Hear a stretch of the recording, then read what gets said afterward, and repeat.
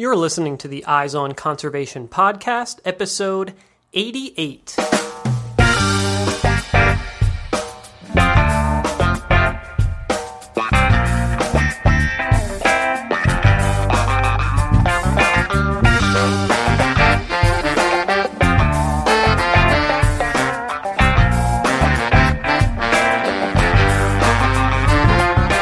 Welcome to the Eyes on Conservation podcast, where we bring you engaging conversations about wildlife conservation from all across the globe. I'm your host, Matt Podolsky.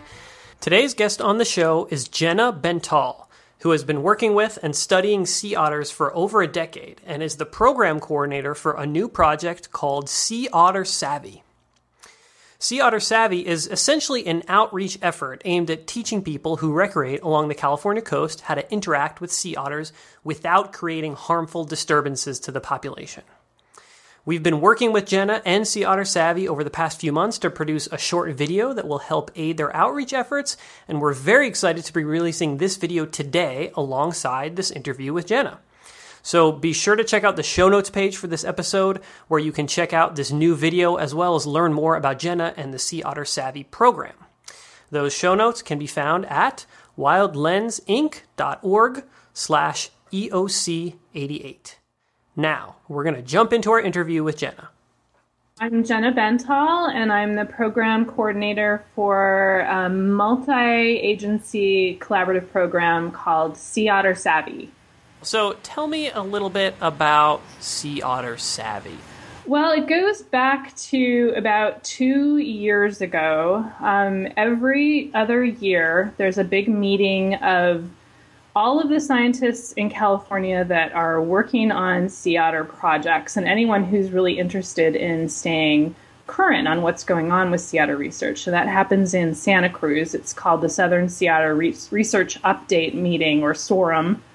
And at that meeting, occasionally special working groups are formed to address issues that are of particular concern. And although we've known that disturbance to sea otters by marine recreation activities has been going on for years, ever since I've been studying sea otters, which goes back to 2001 and well before that, there really had not been a concerted, organized effort to try to address that problem and figure out how to mitigate that and protect sea otters from that. So because a website called seaotters.com had put up a live webcam that had a 24-hour view of what was happening in the North Harbor at Moss Landing on the Monterey Bay, we really had sort of a 24-hour picture of what was going on in that area with regards to disturbance. And Drew Wharton, who's the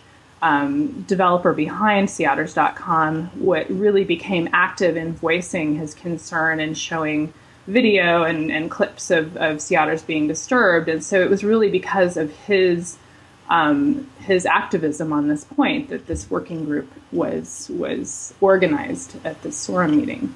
And so various people from different organizations and agencies participated in this meeting. So we had folks from the Monterey Bay Aquarium, the Sea Otter Research and Conservation Program there, University of California, Santa Cruz, California Department of Fish and Game, Friends of the Sea Otter, seaotters.com, and a few other agencies participated in this meeting, and I attended. And at that point, we really started to discuss moving forward with some kind of strategies, organized strategies, and a program to address this issue. And probably about a year later, I would say, we received our first funding for the Sea Otter Savvy program, and were able to move forward with that program. And many of the members of that original working group are now advisors to the program that help provide advice and support and move the program forward. I want to get a little background on you. How did you get involved in sea otters? It was kind of an interesting story. So I did my undergraduate degree at Oregon State in Corvallis. Go Beavers. And I was wrapping up. So they do a comprehensive marine biology quarter there that you spend on the coast of Oregon, Newport. They have a special campus there. And you spend 10 weeks doing nothing but learning about marine biology. It's an amazing program. And that was my last quarter of my last year of my undergraduate education. And I had applied to lots of different internships and was trying to figure out where I was going to go from there.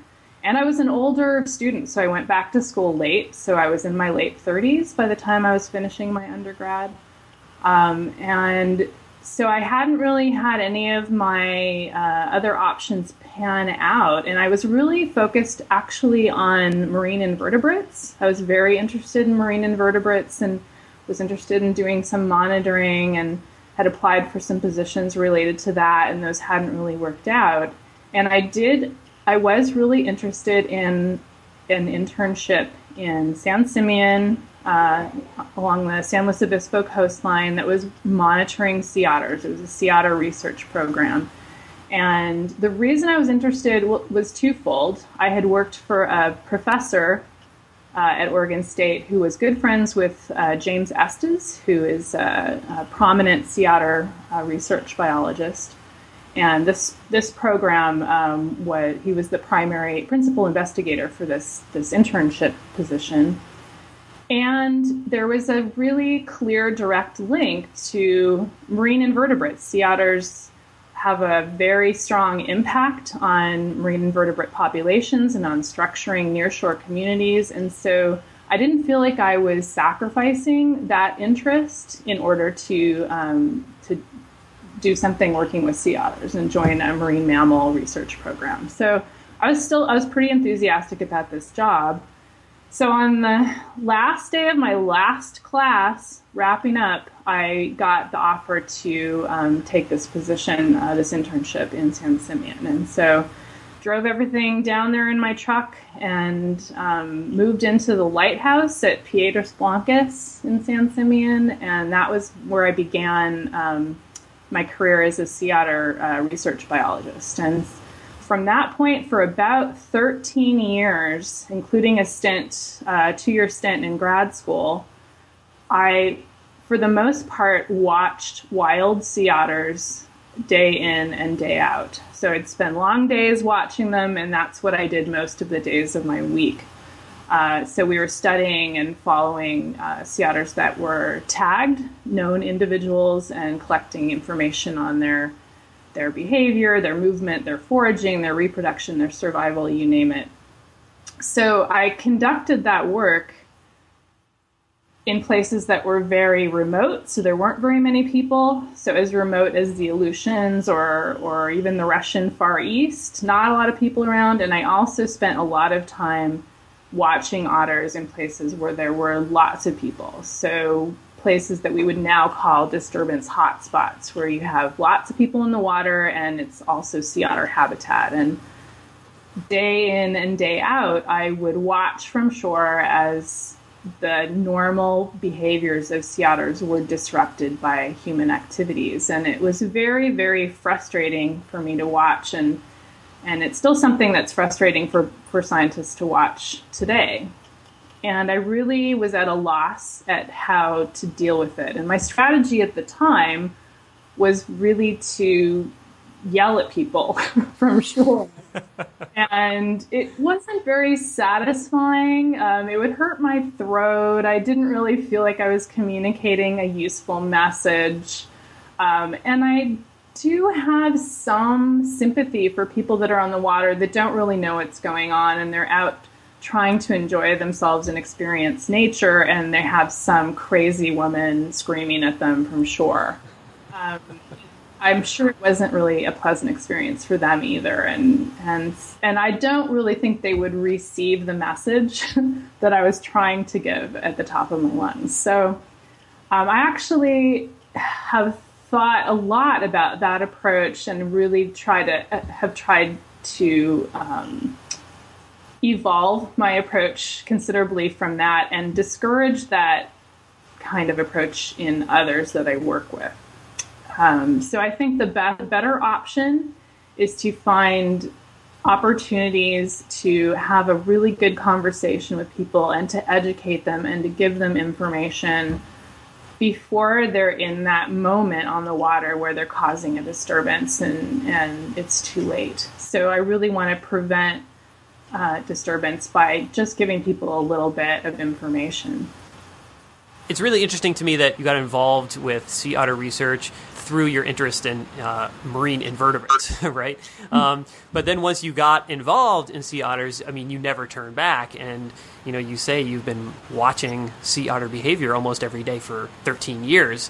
What is it about this species that is so interesting and engaging for you? That's a really good question. Actually, I like that you used the word engaging. So I've hired and trained a lot of people over the years, volunteers and staff people, to do the job that I do, watch sea otters for hours and hours every day. And one of the qualities that I look for most when doing that is, are they engaged by looking at sea otters? And it's not that big of a stretch, right? Sea otters are charismatic. They're interesting. They're not hard to look at. But what people don't really appreciate is that when you're studying sea otters, you have to take that to an extreme. So you might spend, 6 or plus hours watching one sea otter continuously. And if you are not engaged by what's going on, that's going to be really, really difficult for you to do. So to answer your question as to why they're engaging for me, there's a lot of reasons. Related to my interest in marine invertebrates, they pose really interesting ecological questions and opportunities for study of things like food webs and ecosystem interactions and ecology. And I think those are all really important and interesting questions that engage my interest. And sea otters also have qualities that are really endearing, that go way beyond their physical appearance. So I'm somewhat notorious for frowning upon the use of the word cute to describe them among staff that work with me. And I personally try to limit my use of that term. And the reason is this. There are lots of places where people can go to, if they want to find information about how cute otters are. If you put cute sea otters into the Google search engine, you'll get 3 million hits and places you can go to see cute pictures of sea otters. And I want people's engagement with them to be a little bit deeper than that, because I find it's more enduring and creates a more passionate and useful bond than just that superficial appreciation that they're cute. And there are lots of other qualities about them that are really interesting that people can appreciate. And they're incredible mothers. They're unbelievably devoted mothers against tremendous odds. It's very difficult and challenging for a female sea otter to rear a pup to weaning age, especially along the Central Coast where sea otters are competing with each other for food resources. They have very individual personalities, so that's something that really comes out when you're watching tagged individuals from day to day. They have personalities just like you and I. There's some that are not the greatest mothers and most attentive. There's some that are fantastic mothers. There's some that seem to be antisocial, and some like to hang out more in groups, and they have a lot of variation in their strategies that they use to acquire prey, and are very show a lot of ingenuity in their breaching of the different anti-predator defenses of their prey. So you think about the variety of foods that they eat, like sea urchins with spines and crabs with claws and hard shells and clams that they have to crack open. They have to be able to deal with that array of anti-predator defenses in order to feed themselves. So all of those things, qualities of sea otters beyond their physical appearance, just make them incredibly engaging to watch. And I think that's what kept me looking over the years. You mentioned that, you've spent time observing sea otters in both situations that are extraordinarily remote, where there aren't any people, probably for hundreds of miles. And you've also obviously spent lots of time observing sea otters in these areas where there's, really dense human population and sort of constant disturbance. I'm wondering if you can characterize the differences in the behavior between sea otters in these two very different settings. We haven't really addressed that question specifically with research. So that's one of the things that we're trying to do with our citizen science program at Sea Otter Savvy. But we can imagine that their behavior would be more focused in remote places on the things that they absolutely have to do to survive, right? So you can imagine they need to feed themselves, they need to find shelter, they need to be safe from predators, they need to rear their pups, they have social interactions, they have to move between foraging places and resting places, and those are things that they have to do just to survive. And in more remote areas where they're not exposed to human activities, that's what they need to deal with, those important survival components. So what we would imagine is that when they're in places where they have to deal with this additional element, which is the presence of people very nearby that may alter their behavior, they have that extra energetic cost on top of all of the other things that they still have to do in order to get by day to day, right? So their normal sea otter activities. On top of that, they have this extra thing. So in areas where that extra thing is very, very frequent, it may happen again and again and again throughout their day. And that adds up to this big element of activity that is missing from what they would be doing in a more remote location. And we don't, like I said, we're just now collecting the data with this program that is designed to really answer that question. So I could only tell you about some preliminary results from the data we've collected, but over the long term, we'll have a better answer to how different their activity is in the presence of boats than it is when they don't have boats around. Let's talk a little bit about your approach towards reducing this conflict that exists between sea otter populations and humans. How are you working to reduce this? Well, our approach is based on a fundamental assumption that we feel is right, and that is that most of the day-to-day low-level harassment and disturbance that we see, that we're witnessing, that is causing people to be frustrated and up in arms, is unintentional. So by unintentional, I mean people don't recognize that their behavior is causing a change in a sea otter's behavior. They don't recognize what it is that they're doing that's causing that disturbance. They don't even know what a disturbed sea otter looks like, what that behavior might look like.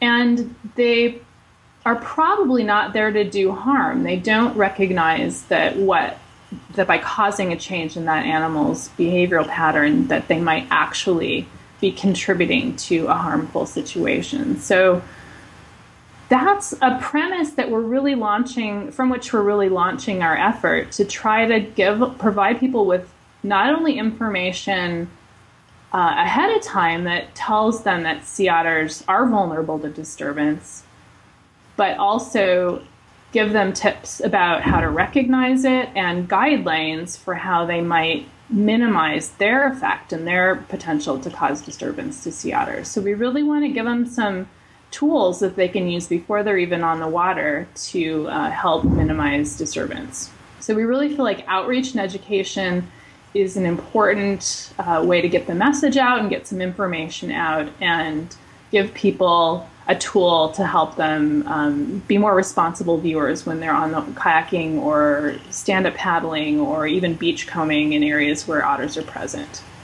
How are you reaching that target group of individuals. And I mean, is that the sole source of disturbance for the population? The marine rec activities by far are, and I'm including lots of things in that category. That's a pretty broad category. So kayaks for sure are a major component of that.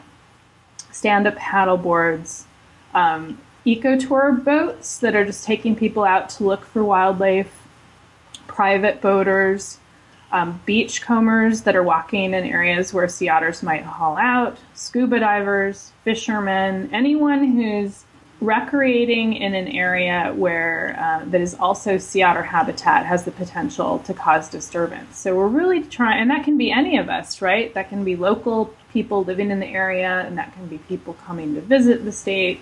They are all our target audience. The general public is our target audience. And what we're trying to do is create awareness, and maybe even, this may seem a bit ambitious sounding, but maybe even a new social norm of respect for wildlife and recognizing that what our impact is on wildlife, and being good stewards is something that is important to keeping our coastal ecosystem healthy and strong. So that is my target audience. How we go about reaching them, this is something we're figuring out along the way. And one of our earliest methods in our first year as a program is to try to find ambassadors for our message. And one of the most obvious choices for an ambassador for that are the people that are renting, the operators that are renting kayaks to folks. So that way, if we make sure that their staff have all the information and resources that they need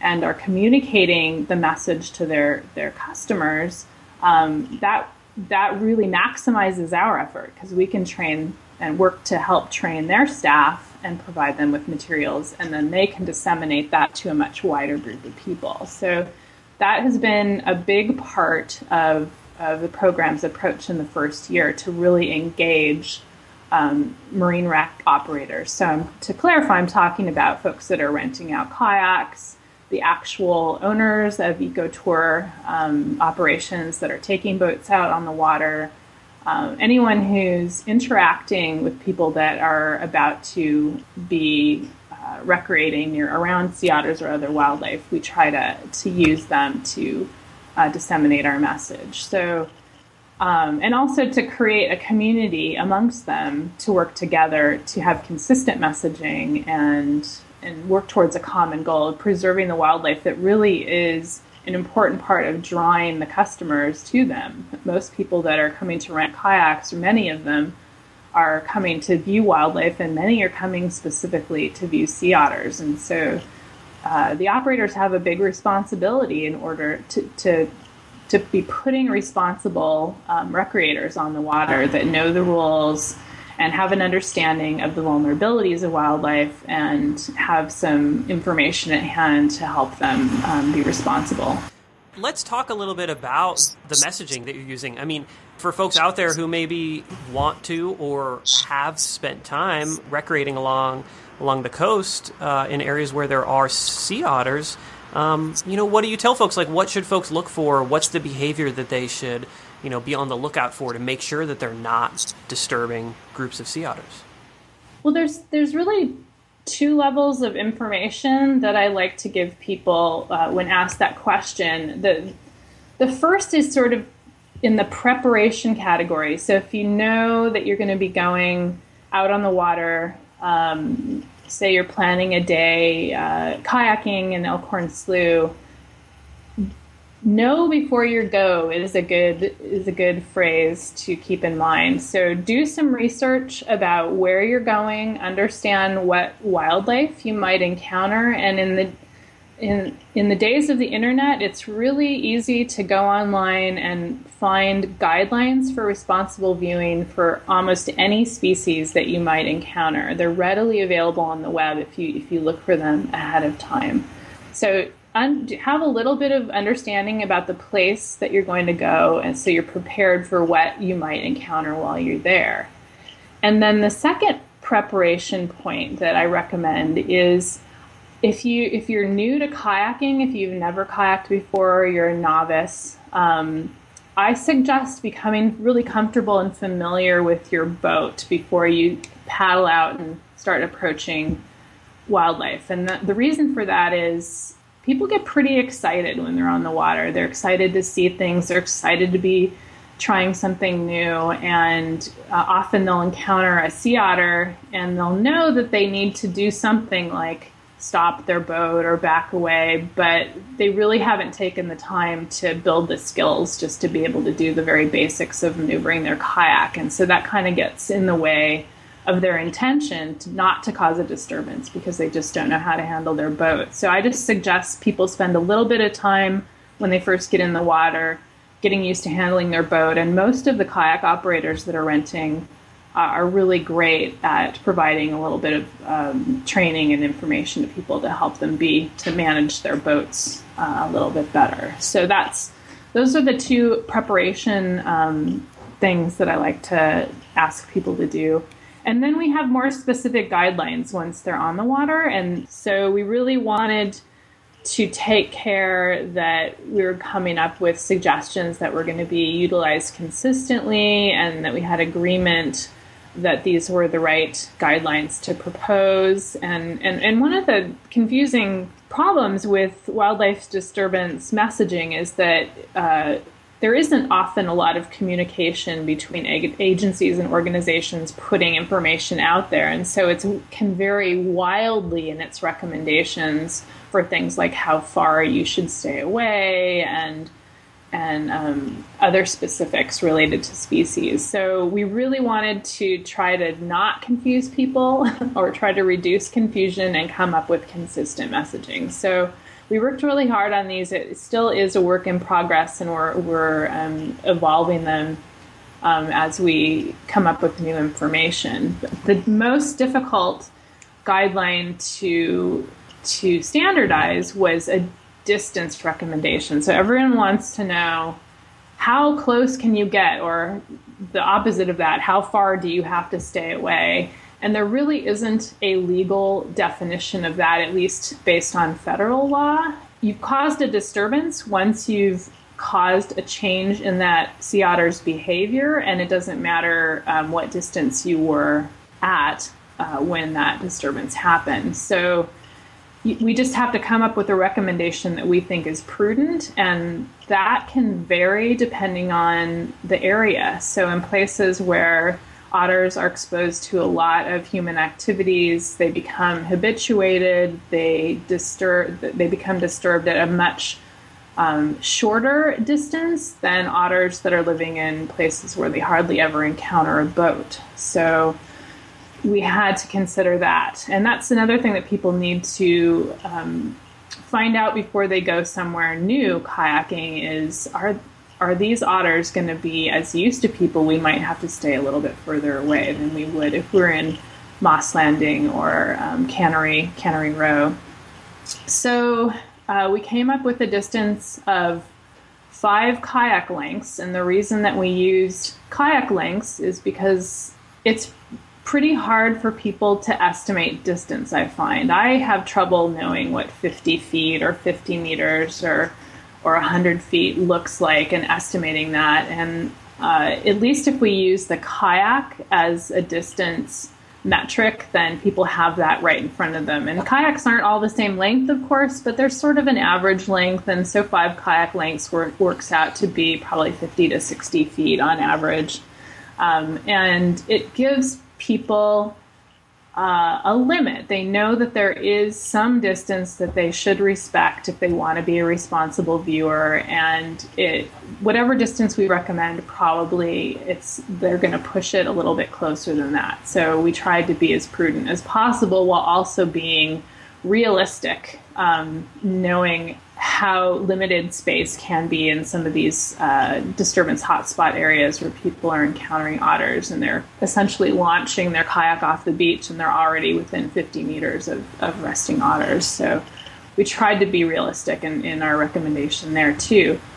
And so that was really the most difficult guideline to establish. And then the other ones were fairly straightforward. There were some data from a couple of studies that were conducted by grad students in the past, one by a Moss Landing student in the 90s and another by a PhD student from Great Britain in the early 2000s. And so we had lots of data from those studies telling us that how people approach in their boat or kayak matters. So that is to say, are they paddling with their bow pointed directly at the otter or the raft of otters, or are they passing by obliquely at an angle? We say pass by parallel.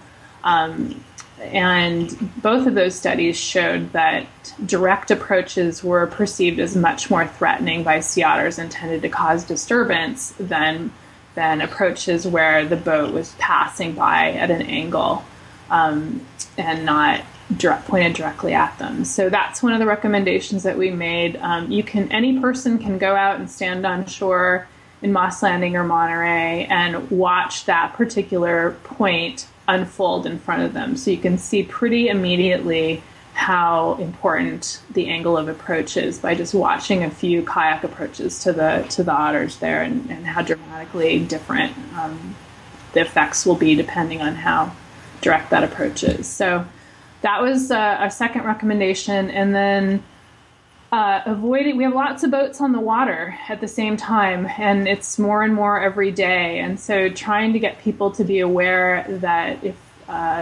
others are already in place viewing otters, that they should probably stand back, wait back and wait for the others to move on before they approach, and avoid creating this sort of circle of boats around a raft of otters, which is pretty scary for them and will often cause the raft to flush. So that's kind of a no-brainer. Just pay attention that you're not causing this threatening circle of wolves around a raft that's trying to rest, and wait your turn.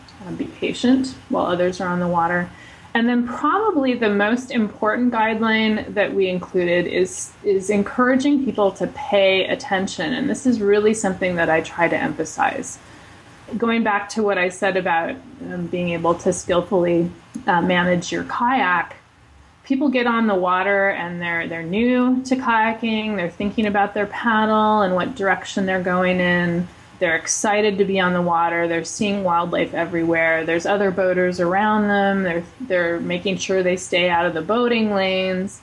And then they're excited to see this animal so close that they've only seen on television before. And they really want to get the best look at the sea otter, and they want to try and get the best picture and replicate these incredible images of sea otters that you see on the internet. And so all of that excitement overtakes them. They're paying attention to those things and to their camera or their iPhone, and they're not really paying attention to the wildlife that they're approaching. So we encourage people to put your phone down and set your paddle down for a moment and really look at your surroundings and recognize where you are and look at what the otters are doing, and watch for a reaction to your approach. And sea otters are really great in that they give you a really clear warning sign. They raise their heads up and they look at you. As soon as that sea otter is looking at you, you've entered its world. At that point, you've caused a disturbance, but it's really minor. At that point, if you stop your approach or back paddle if you need to, you're probably not going to cause a disturbance. If you see that head raised and you keep going forward, or you just don't notice that the head is raised and looking at you and aware of you, you're very likely going to cause the next level of disturbance, which is movement of that otter away from you. And that can be in the form of either swimming away or diving and swimming away. And then you've caused a relatively severe behavioral disturbance, and you're costing that animal energy that it maybe can't afford.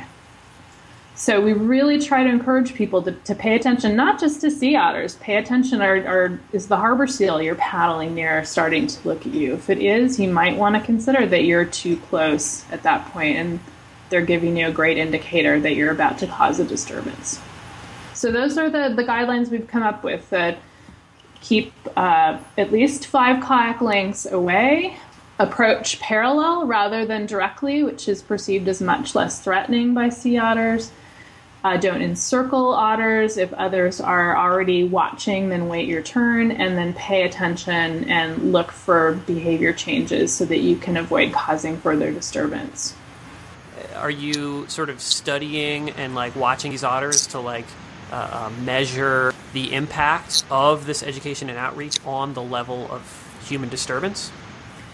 We are studying that. So I mentioned earlier that we were trying to get more information through our citizen science program, and the citizen science teams are out there monitoring for 2 reasons. One is to gather information so that we can better understand the effects of marine recreation on sea otter activity. So we're actually trying to determine, to calculate an energetic cost of disturbance to sea otters. Their energy balance is really critical for their health and survival, and so we really want to understand how disturbance might impact that. And we're also trying to be able to measure our program success. So we began collecting baseline data before any of our outreach efforts are in effect, and we continue to collect data throughout the area that we're working. And we'll continue to do that for the duration of the program. So the hope is that we'll be able to see, as we implement our outreach strategies, we'll be able to see a measurable difference and an impact of the work that we're doing. We haven't completed analysis of those data yet, so I don't have numbers for you, but we are hoping that we'll be able to see an impact.